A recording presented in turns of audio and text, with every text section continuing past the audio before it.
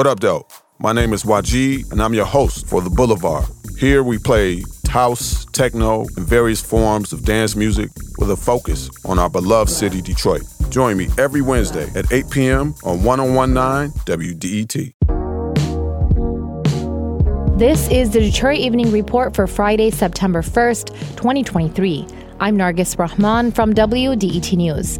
The Federal Emergency Management Agency, or FEMA, announced that Detroit's Jefferson Chalmers neighborhood is receiving more than $11 million in federal funding for new sewer mains. Michigan Advance reports the neighborhood has had repeated flooding since 1950. The new sewers are meant to protect 600 homes from flooding. It's part of the federal Building Resilient Infrastructure and Communities program, which gives money to reduce natural hazards. In 2021, the Detroit Water and Sewerage Department received nearly 30,000 claims from residents following the summer flooding, totaling $181 million. Neighboring Hamtramck is receiving $9 million of federal funding to address basement and street flooding. The United Auto Workers Union says it has filed unfair labor practice complaints against Stellantis and General Motors for failing to make counteroffers to the union's economic demands. The complaints were made with the National Labor Relations Board.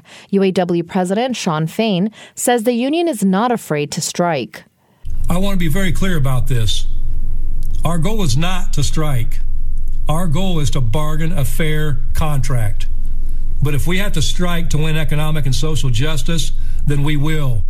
Contracts between the UAW and Detroit automakers expires at 11:59 p.m. on September 14th. Fain told workers yesterday that Ford was the only company of the Detroit Three to make a counteroffer to the UAW. Stellantis says it's shocked by the unfair labor practice complaint.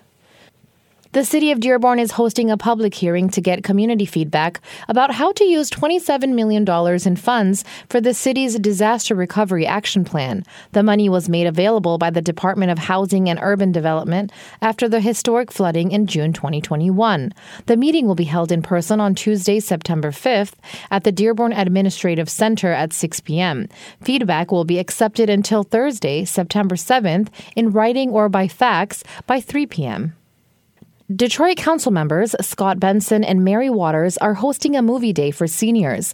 The first 500 people who are 55 years old and over will get a free popcorn and drink. The event will take place Wednesday, September 6th at the Bel Air Luxury Cinema on East 8 Mile Road to watch the movie Equalizer 3 starring Denzel Washington. Doors open at 10 a.m. For more information, call 313-224-1198. The Census Bureau announced it is creating a federal advisory committee for the 2030 census to engage diverse voices. It's an effort to address undercounts, communicate with diverse communities, and collect information more efficiently. The Census Bureau asks people to nominate organizations and people to help with things like making recommendations on how to hire people for the census, increase social media and marketing, and create strategies for engagement. Make a nomination through census.gov by September 30th.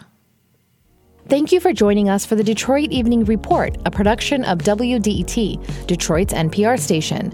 Today's episode was produced by me, Nargis Rahman. Sasha Ryan is the Detroit Evening Report editor, mixing and mastering by Nate Bender. Featuring report from the WDET Newsroom and the Michigan Public Radio Network. Our news director is Jerome Vaughn. Technical director and music by Sam Bobian. David Lyons is our podcast manager. And our digital manager is Dave Kim. As always, if there's something in your neighborhood you think we should know about, drop us a line at DetroitEveningReport@WDET.org. I'm Nargis Rahman, WDET News.